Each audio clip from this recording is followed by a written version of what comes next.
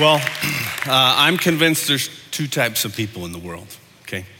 There's the kind of people who love the outdoors, and then there's the kind of people who think you smell like outside when you go to get something from the car that you forgot.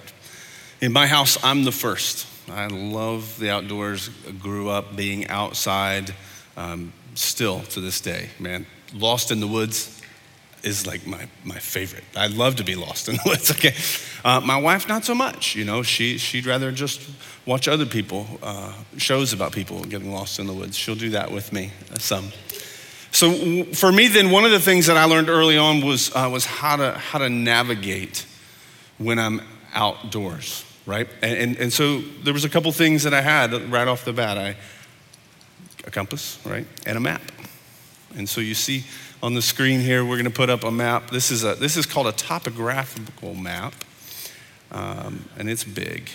This is a real map. Here's the thing about these maps, because they're real maps, they just stay the same size, right? You can't like zoom in. You actually have to hold it. For those of you, this is maybe your first time ever seeing this. You didn't know these existed in real life. It's on paper. This is actually a waterproof paper. I'm blowing your mind right now, okay? Before we had those on our phones, we had real maps. And so topographical map, this is actually one of Yosemite. And so the map helps you navigate, it helps you direct, kind of your path and where you're going. And again, in this picture we have here, so you can see a little bit better, you'll see there's a bunch of squiggly lines that go everywhere. And the squiggly lines, the closer those lines were together, that's the steeper the terrain that you have to climb. Okay, the wider these little lines get, the flatter and the easier the terrain. And so if we're down here, or if we're over here at the Half Dome, right, and we're wanting to make it, like we can look at that and go, oh, maybe we shouldn't go up that really steep terrain. That's probably not the best to go. But generally speaking, the map is oriented so that north is to the front, south is to the bottom. Make sense? I'm not here to teach you how to go hiking. This is gonna have bigger principle, I promise, okay? Now, the compass is helpful as well, because the compass points north, right? There's a little red thing there, and wherever if I point that, like, okay, I'm pointing north, right? And so from where I'm standing right now, north. And so if I wanna know which way north is for the map, I lay the compass on the map and turn to the north, right? Have to turn the map itself. Sorry, it's not like your phone, okay? Now, here's the thing. Aside from that, there's a very important part of this that you may not realize. See, the compass, it points north to magnetic north. The map is written to what's called grid north, or sometimes they'll have true north and grid north. Okay, and so you'll see it here. I'm gonna blow that. We've got a picture for you. I'll show you. There's a small little, in the bottom of this map, you see the little N there that has a star and then it says 13 degrees? Okay, that's really, really important. Because what that tells me is that grid north or true north is 13 degrees off of magnetic north. Every map has it. Different, depending on where you are in the world, is going to depend on the degree of difference. If you don't account for that, you'll be having your map set to 0 here, 0 degrees. You'll lay this down on your map. You'll align it to what you believe to be north, and you will begin to follow that. And here's the thing. For every 60 miles that you travel, okay, if you're off by 1 degree, you will end up 1 mile off course. That's a lot.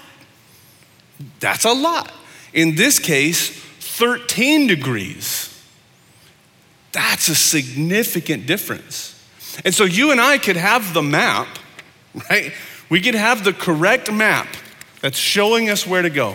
And we could have a compass that points north. But if we're not careful, and we don't account for that, we will follow something that appears to be pointing us north, that appears to be pointing us in the correct direction, when in fact, it's just enough off that when we get to the end, we're nowhere where we thought we should be. We're in this series we're calling Mending Fences, and this weekend we're talking about influence. Now here's the thing, if you and I were to go and we were to hike, we were to lay out our route, we were to hike that, there's a lot of things that are gonna push us off course. It's rare that you can actually go in a straight line, right? Sometimes the terrain will push. Sometimes you get to a cliff, you can't go, you have to go around. Maybe there's a river or a stream you have to account for. Rarely is the best path the straightest path. Sometimes we climb hills and sometimes we fall down hills, right? The terrain will push us. And so we have to make sure that we're heading the right direction, because there are lots of things in life that want to influence the direction that we're going. And so we have to make sure that we are calibrated to that. And so whether you're here with us today in Victorville, whether you are online or at any of our campuses, this is an important thing for us, because you and I both know life, it's got a way of pushing you off course. And oftentimes we don't even realize it until we're much further down the line and we look around and we go, how did we get here? And where are we now? So take your Bibles, turn with me to 1 Kings chapter 11. 1 Kings chapter 11. Proverbs 14:12 says this. It says, there's a way that appears to be right, but in the end it leads to death. It's almost like Solomon here in the book of Proverbs knows what we're talking about. That this appears to be north, let's go this way, but in the end, it's gonna lead you off the cliff because you didn't account for all the things that you should have accounted for. And yet here in our passage this weekend, as we get to chapter 11, we're gonna find that maybe Solomon didn't take his own advice. I don't want to assume anything, so let me give you a little bit of context before we jump in to this chapter. A little bit of background on Solomon. Solomon's the third king of Israel. The first king was Saul. The next was David. Solomon is the son of David. He is an unlikely heir, really. He being appointed as king goes against custom. It goes against everything, and yet he becomes king as the third king of Israel, the son of David, who is the greatest king that we would know. Wisdom from Solomon, as I just said, is found in the book of Proverbs. We also find the book of Ecclesiastes there written. He is given wisdom at his request. God comes to Solomon and says, okay, what do you want? I'll give it to you. That's a pretty good deal, right? Like if God came to you and said, tell me what you want and I'll give it to you. That's as close to an Aladdin moment as we get. And Solomon says, I don't know how to lead. I need wisdom. Give me wisdom. And God says, I will give you more wisdom than any person will ever have. And because you've asked for wisdom and not for riches and all of the other things, I'll give you those too. I'm just gonna make you awesome. And that's what happens. This guy lacks no lack of evidence for the proof of God's love and his existence. In fact, we'll see even here, like as I already said, look, the guy's chosen to succeed against all odds. He becomes king, even though he wasn't really the one customarily who would have done that. He's given this personal name in 2 Samuel 12 of Jedediah, which means loved by the Lord. Like that's not, I didn't get that name. I get Jody, which is confused for Judy and spelled wrong at Starbucks every time I go, right? My wife and I go out to a restaurant, they bring the bill to her because they just assume she's Jody. Like, that's my name. I didn't get loved by the Lord. That's awesome. Like, I didn't know that was an option. That's fantastic, right? He's granted wisdom and prosperity. And then we're also gonna see, even in our text, he appeared to him twice. Now listen, if God appears to me at all, that's a win, because that doesn't happen. And yet Solomon had God appear to him twice. I mean, this guy should be set up to live faithfully, to rule well. And yet, here we go, we find ourselves in 1 Kings 11. Read with me here, beginning in verse 1. It says, King Solomon, however, loved many women besides Pharaoh's daughter, Moabites, Ammonites, Edomites, Sidonians, and Hittites.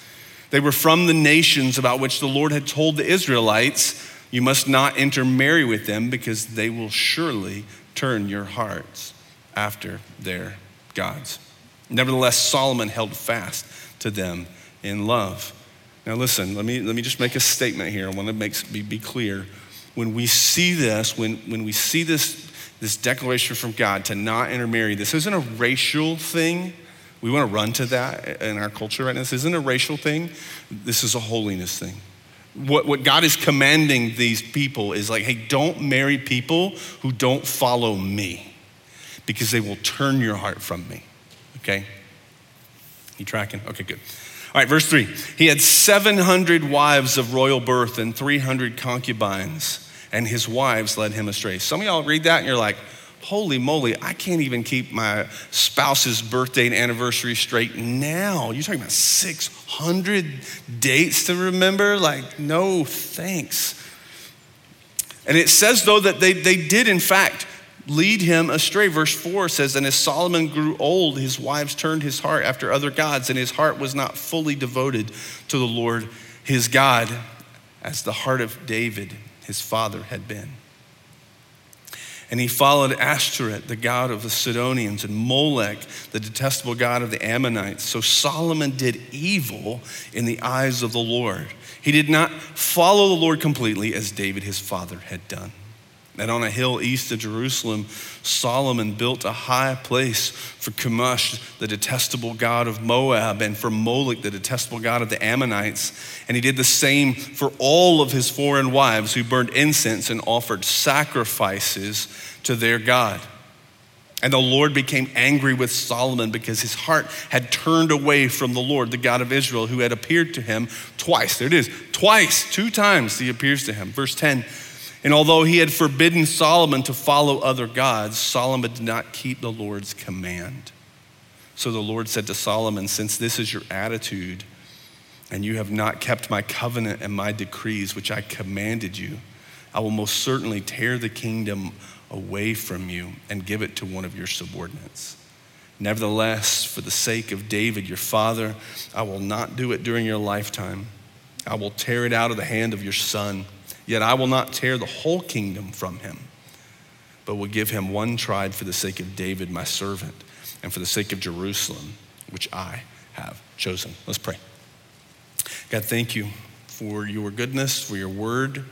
I pray as we spend the next few moments learning from it, that you would give us clarity, you would captivate our hearts and our attention. Would you feel free, God, to bring conviction over us where we may find ourselves out of step or out of line. God, just meet us in this place. Be honored, be glorified in it. And it's in Jesus' name I pray. Amen. Amen. So you have this great King Solomon who has led so well, who was asked for wisdom and then ignores it.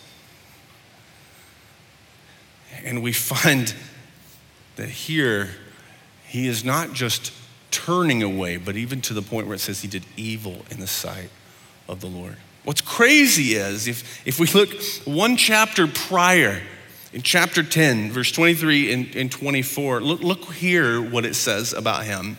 It says, King Solomon was greater in riches and wisdom than all the other kings of the earth. The whole world sought audience with Solomon to hear the wisdom God had put in his heart.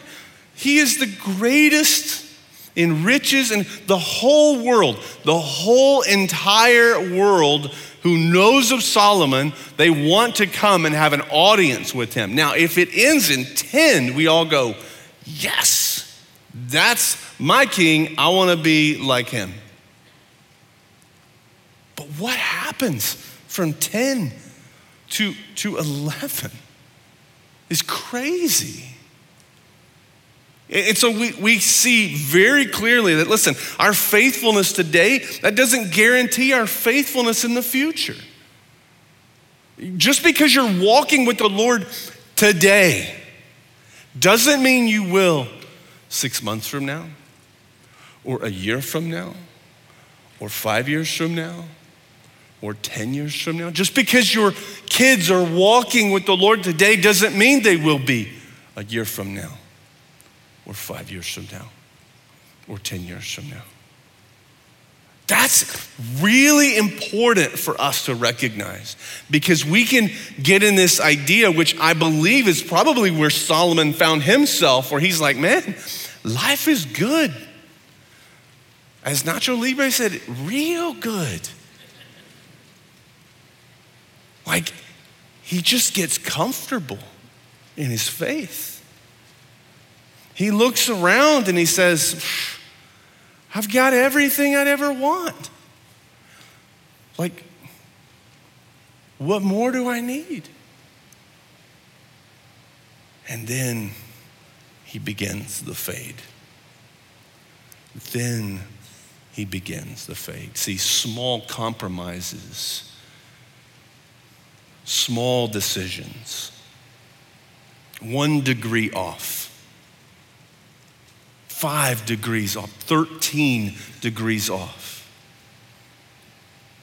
And we end up very far from where we intended to be. And that's what happens with Solomon.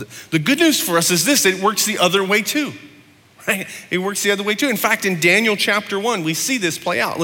Just listen to this. It says, in the 3rd year of the reign of Jehoiakim, king of Judah, Nebuchadnezzar, king of Babylon, or as my kids when they were small called him, Nebuchadnezzar, which is more fun to say, he came to Jerusalem and besieged it, and the Lord delivered Jehoiakim, king of Judah, into his hand, along with some of the articles of the temples of God. And he carried off to the temple of his God in Babylonia, and he put the treasure in the house of his God.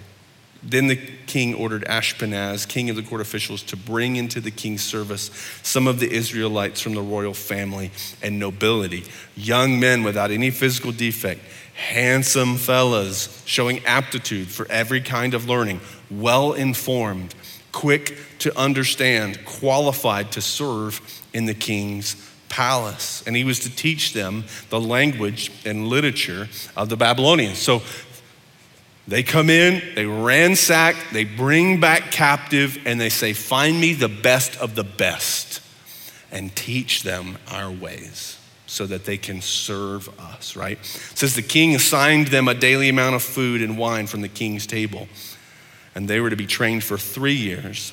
And after that, they were to enter the king's service. And among those who were chosen were some from Judah: Daniel, Hananiah, Mishael, and Azariah. And the king official gave them new names: to Daniel, the name Belteshazzar; to Hananiah, Shadrach; to Mishael, Meshach; and to Azariah, Abednego. Or if you like VeggieTales, Rakshak and Benny. But Daniel, it says, resolved not to defile himself with the royal food and wine. And he asked the chief official for permission not to defile himself in this way.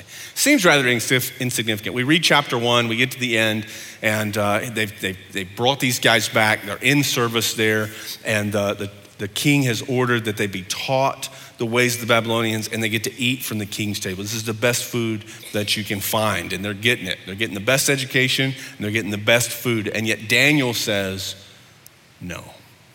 I'm not going to compromise there. For me, he says, I'm not compromising. And what plays out then is this back and forth where the guy's like, look, man, if you don't eat this food, I'm going to get killed. You got to be strong. There's no vegetarians allowed in Babylon. Like, you can't do this. And he's like, look, man, just give me a salad and some water, and I promise you, just put the Lord to the test, put my God to the test, and at the end, you compare me to them. And so he goes all plant-based with his diet, like a Netflix documentary, and he's drinking water, and at the end, he comes out, and he's like swole. And he's like, man, he looks better than the rest. Now, here's the thing. Small decision. Seems like a victory in that moment. What happens later then in the book of Daniel is there comes this moment where Daniel has risen in favor and power, and he has to make a decision because the king is duped a bit.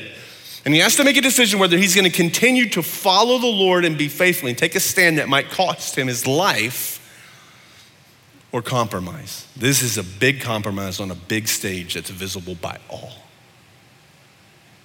And he makes the stand. He holds fast to his faith. He's thrown into a den of lions, and God spares him. And listen, church, I believe with everything in me that if Daniel doesn't make the small decision when no one else is looking, he doesn't make the big decision when everything's on the line.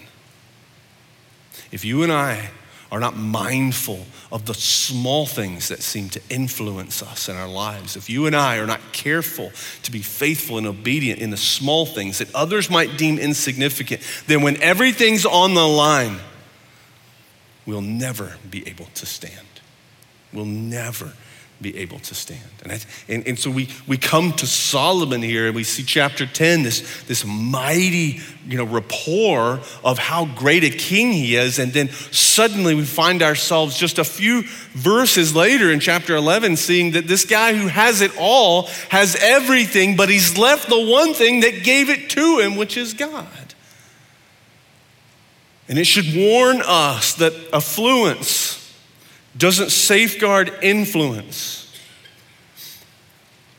Being affluent doesn't keep us from being influenced. How often are we guilty of simply praying almost only for health and wealth and well-being because we want to live prosperously? And listen, I'm not saying there's anything wrong with God to ask us to do that, but when that's all that we're doing because we think, man, if I just had all of this stuff and all of these things, my life would be so much better. I would be so much more positioned to do so many more things for God. And yet in Solomon's case, we see that that is not the case. In fact, I think if we're honest with ourselves, we know this to be true.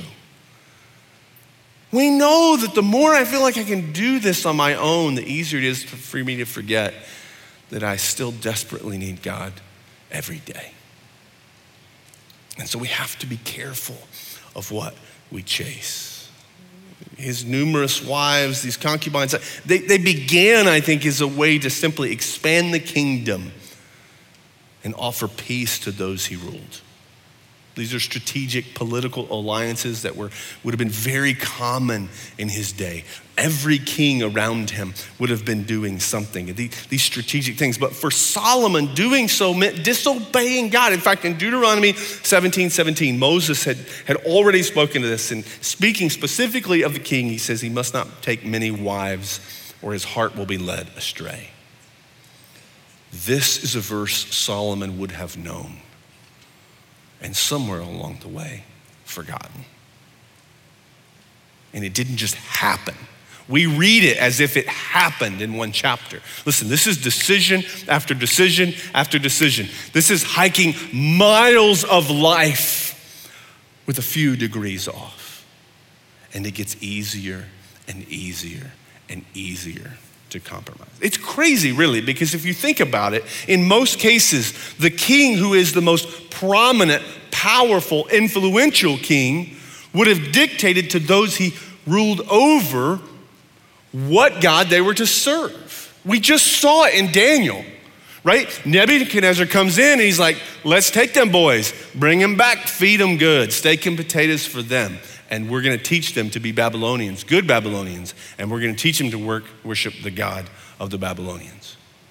You would expect Solomon to demand worship of God Almighty that he had known and seen. And yet, that is not what happens.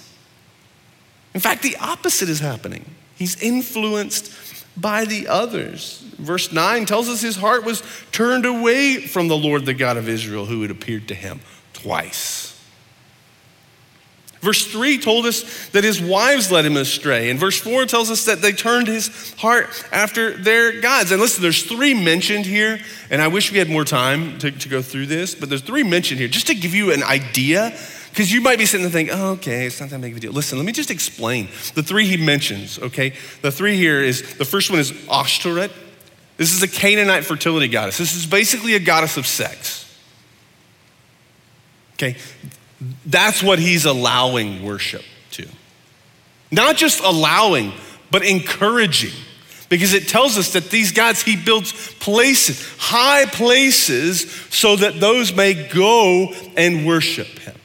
And his heart turns away from the Lord to these same gods. The second is Molech. This is the Ammonite god. Listen, the worship of Molech required human sacrifice. We're a long way from chapter 10. A long way from chapter 10. Chemosh is the third that's mentioned. This is basically the Moabite equivalent of Molech, who also required human sacrifice for worship. Like, what happened? How do we get here? Slowly, being influenced, not being careful about what we're allowing to influence. He'd fallen in this trap of wanting to be like everybody else around him. And listen, you and I know this well. I don't have to tell you this, that the pressure to keep up and the pressure to conform, this will influence you to compromise your convictions. The pressure to keep up and conform, this is gonna cause you to compromise your convictions. You don't have to be a king to know this. You just have to own one of these. Our days are filled with looking at the highlight reels of everyone around us. We know that it's not real in our lives, but for some reason we look at what they're eating for dinner and we think, oh, they didn't have to take 12 pictures of that, filter it, and caption that while their food's getting cold. We look at where others vacation and we go, oh man, I'll never be able to go places like that. But then we search for moments where we think we can one-up them. Look, I'm at the beach because I live in SoCal. Here's my feet and water. I'm not getting in because it's very cold. But you wish you were here, right? The power that this can have over our life. And I'm not anti-technology. Listen, I'm holding a phone that's mine, preaching from an iPad that's mine, okay? Like, don't take this further than I'm saying. But we have to be mindful of the influence that the kids. Listen, you know this. You may not know this. You will know this now. Nothing on this is neutral. Nothing on this is neutral. Everything is fighting for your attention. Everything. Everything is tracked. You're scrolling through your feed. Listen, it's tracking what you click on. It's tracking what you share. It's tracking how long you linger on that image or that video or what you watch. And then it begins to eliminate things that you're not looking at. And if you're not careful, you'll notice this. All of a sudden, your feed is filled with all the same things. And you're like, man, I follow all these things. Why do I keep seeing the same stuff? It's because they're pushing you to what you are chasing after. They're feeding the very thing that you've been snacking on. And it's doing it more than you and I even know. We did a few weeks ago, we were sitting around with our kids. We have 4 kids. They're all, our oldest is 20, our youngest is 14. So we're all in the middle of these teenage years. And I said, hey, let's do this. Everybody take out your phone and go and see what your average screen time is per day. Okay, so everybody goes in. So under Apple, it's your settings. So you go to screen time. If you're like a green bubble person, I can't help you. It's there. I don't know how to find it. I don't know why you own an Android, but you do, okay? And you ruin all of our text messages, okay? I'm just gonna say it for all of us. You just ruin all of our text messages. And then, so everybody pulls it up and I say, okay, now, who do we think has the most of our family, right? And everybody's like, oh, I think it's just, okay. You know what? Everybody was blown away at how much time they actually spend on their phone. Arguing with us, like, I don't spend that much on my phone. No, you do. I could take pictures of you all day on your phone, but then I would be on my phone to do that. So I'm not, okay? Because I'm not that kind of dad, right? Do this, not now. Do it this weekend. Look and see. Look, as a parent, you ought to be doing this anyway if you're a parent. Like you ought to be tracking not just your own, but your kids. Okay, you pay for this thing, you can track it. All right, I'm telling you, we spend that much time on this and wonder why we don't know how to live by this. We're like, all the time here and never taking a look at the map. I remember when we were moving, we were driving across the country here, moving from Georgia, and we stopped to the Grand Canyon, and it's massive, it's really big. I understand why they call it Grand. It looks fake, okay, it looks fake. And I remember standing there with my wife, and we're looking at this massive canyon, it's very grand, and thinking, gosh, I can't even believe that this is real. And then I start to look around, and I'm watching, and everybody's taking pictures of it, right? And everybody says, oh, pictures don't do it justice, right? That's true. But you know what they're not doing? They're not taking pictures of it like this. They're taking pictures of it like this. Because they're saying, hey, look at me standing in front of the Grand Canyon. Because I'm better than it. Because I'm here and you're not. Don't you wish you were here? Right? It's crazy how much influence we allow this. Listen, the average age of exposure to pornography now is 11.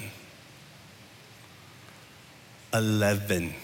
That's the average, which means there's quite a bit below that to pull us to 11.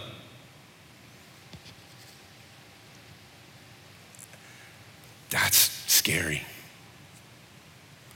That's scary. And we kind of know it, but we just don't want to admit it. We understand it until it comes, we're like in the middle of planning camp, and camp previews coming up for us. And we're all about it until I tell you can't send your kids to camp with their phone. And then the kids are sort of bummed, but like parents are like irate. Y'all are like smuggling it in their bags, like trying to get stuff into a prison. Like, just shh, don't tell. And you will sign a thing saying that you will lie for your kids and send it because you just don't know how to be. We don't know as parents, what do we do if our kids don't have their phone? How will I know if something goes wrong? Like, I'll call you from my phone. Like, it's taken hold of our lives, the things that we do, the things that you look at, the things that you click. Like, where are you a few degrees off in the things that are influencing your life? What is it that's happening? Gone are the days where we sit and have conversation. Gone are the days where we talk about life and ask really how your day was. Gone are the days where we are intentional with what we say and what we do. It's all viewed through a screen. It's all viewed through a screen. We've been giving you guys some resources each week in this, and so I want to give you two. The first is this book. It's called 12 Ways Your Phone is Changing You by Tony Reinke. Fantastic book for you. 12 Ways Your Phone is Changing You. And the second one is called #struggles or #struggles, depending on where you are. Okay, like #, right? And this is great. This is just talking about the influence that phones are having on us, how it's desensitizing us, how how it's affecting our worship even as believers. And this one is, how do we continually keep our eyes on Jesus, right? Instead of being glued to a screen in a selfie world. So these two are great. There's another called #Wisdom. I don't have it with me. I've given every copy I have away, but it was written by a guy named Matt Curtis, who was on staff with us for a while. And you can grab all those there. So 12 Ways Your Phone is Changing You, #struggles, and #wisdom. And it's hashtag, I think, spelled out on that one. But great options for you if this is a struggle. Let me take just a second here and encourage a bit, okay? If you are a parent specifically, let me say this. None of us know what we're doing as parents. If you're a kid, don't listen to this part, okay? We don't know what we're doing. You didn't come with a manual. They just gave us a human. And we brought it home. And we were like, whoa, now we got to keep it alive. What do we do? It's harder to get a driver's license and get out of the DMV and get it home than it is to bring you home from the hospital. They literally can't wait to get you out. We're doing our best. You're doing your best, okay? You're doing your best. Your kids are gonna fail. They're gonna make mistakes. They're gonna find themselves off the path. That's life. You did it, I did it, that's life. Ultimately, you're gonna do your best to hopefully do your best to steer them and point them to Jesus. And then we trust the Lord with the rest. You are not responsible for every dumb decision your kids make. You might be responsible for some of them because they learned them from you, but not all of them. Not all of them, okay? So let me give you 3 things here that just for parents. Number 1, they're listening more than you think. They're listening more than you think, and more than they'll admit. That's when you talk to them. When you look up from the screen to talk, they're listening more than you think. The problem is, we're worse than they are. It's not just kids that have a problem with this. Next time you're at a restaurant, look around, see how many people are actually talking to one another, right? Parents and their kids, like, doesn't happen. But they're listening more than you think. Doesn't feel like it, like somewhere when they start hitting the teenage years, like the aliens come and suck their brains out, and they bring it back eventually. When that kid hits about 25, you're gonna be a genius, man. I don't know, you're gonna be so smart. But they're listening more than you think. Second, they're watching more than you wish. They're watching more than you wish.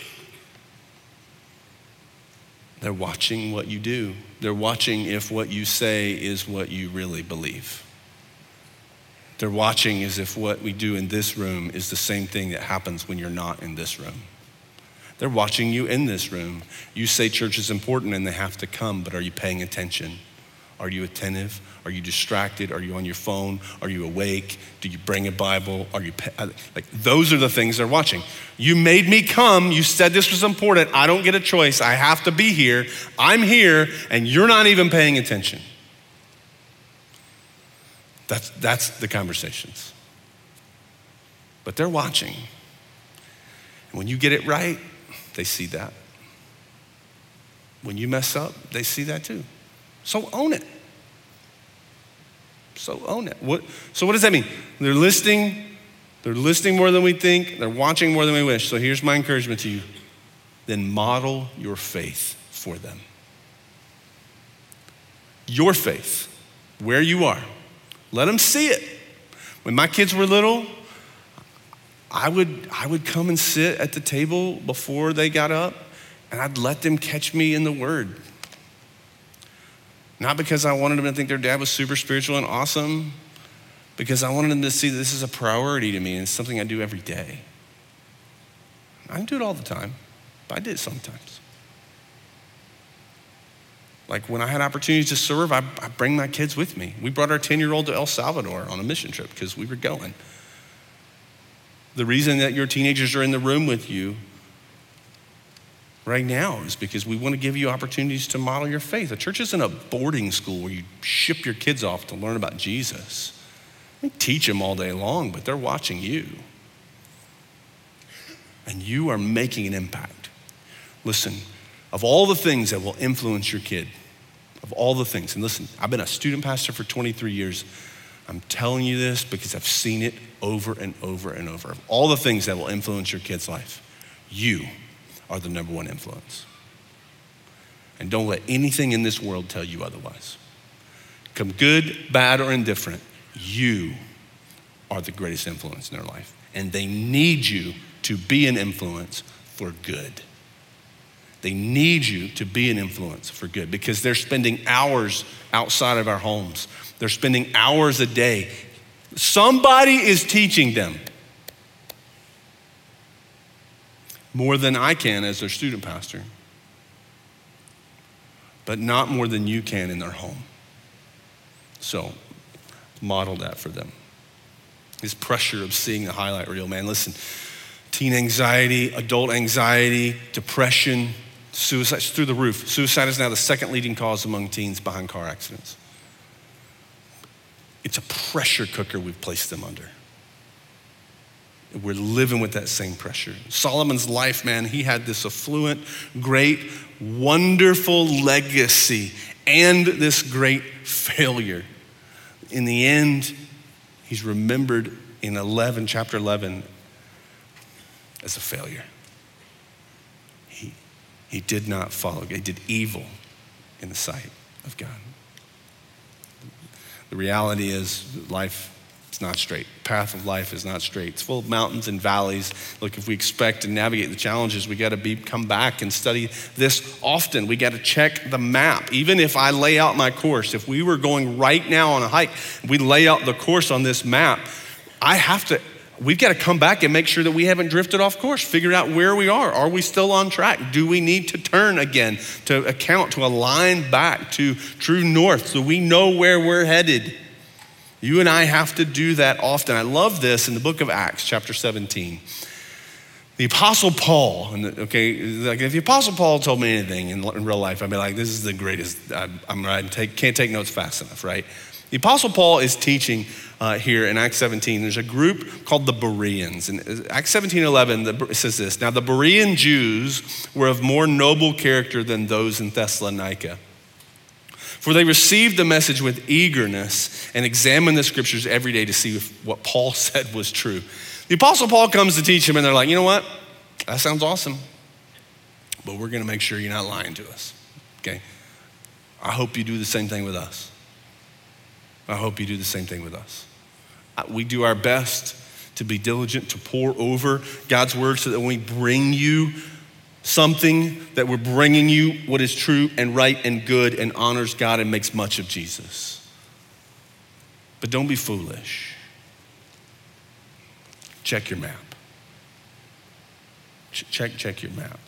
I think when we think of this idea of influence, there's three questions really that we're all trying to answer in life, okay? Everything's trying to do this. The first is this: identity, right? It's just the question of who am I? Who am I?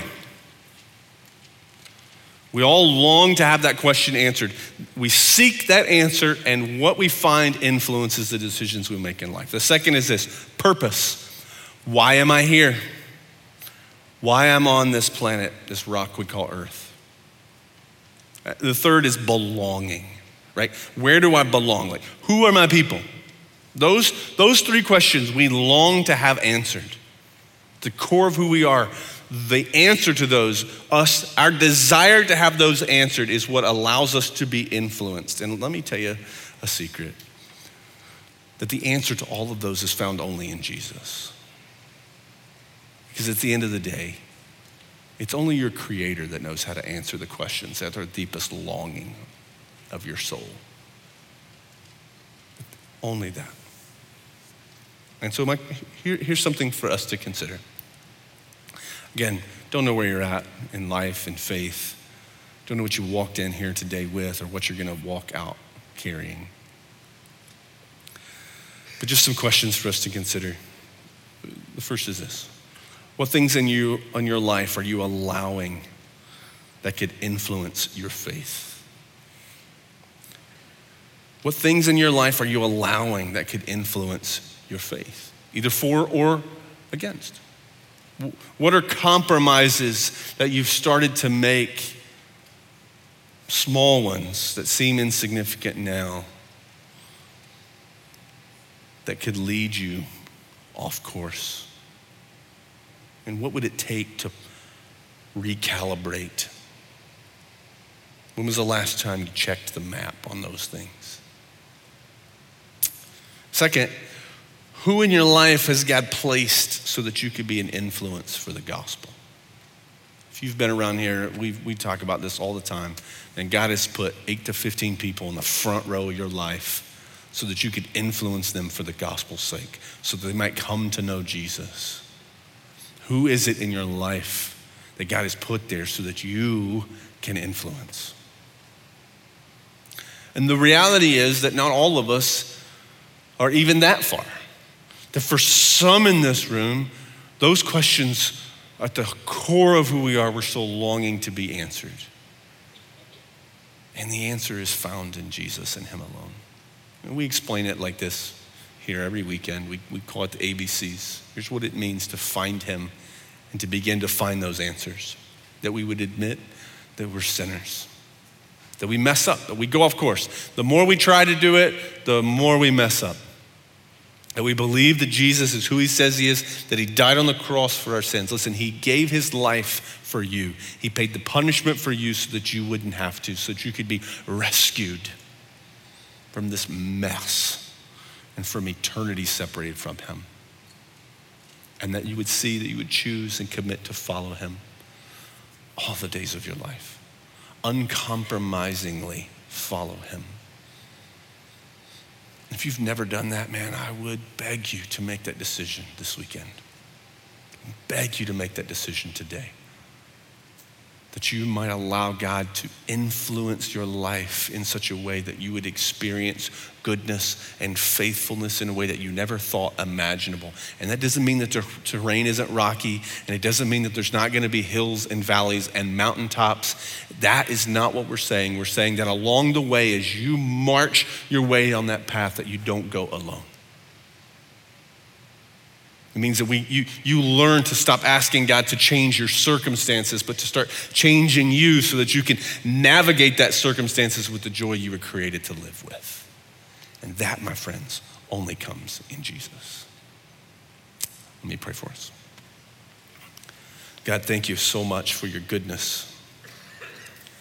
Thank you for your faithfulness. Thank you for warnings like we find in our passage today. Thank you for hope that we find in Jesus. Thank you for the influence that you allow us to have in others and in those around us.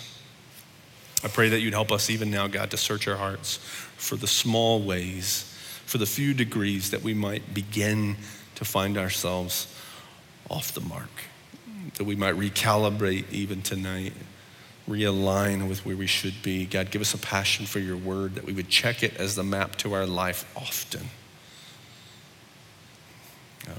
God, even as we sit, Lord, with the room with parents and grandparents, help us be reminded of the influence that we carry and have. Would we not take it lightly? Would we not be discouraged? Would we run towards you with all that we have? And that you'd be glorified and honored in our life. And it's in Christ's name I pray. Amen.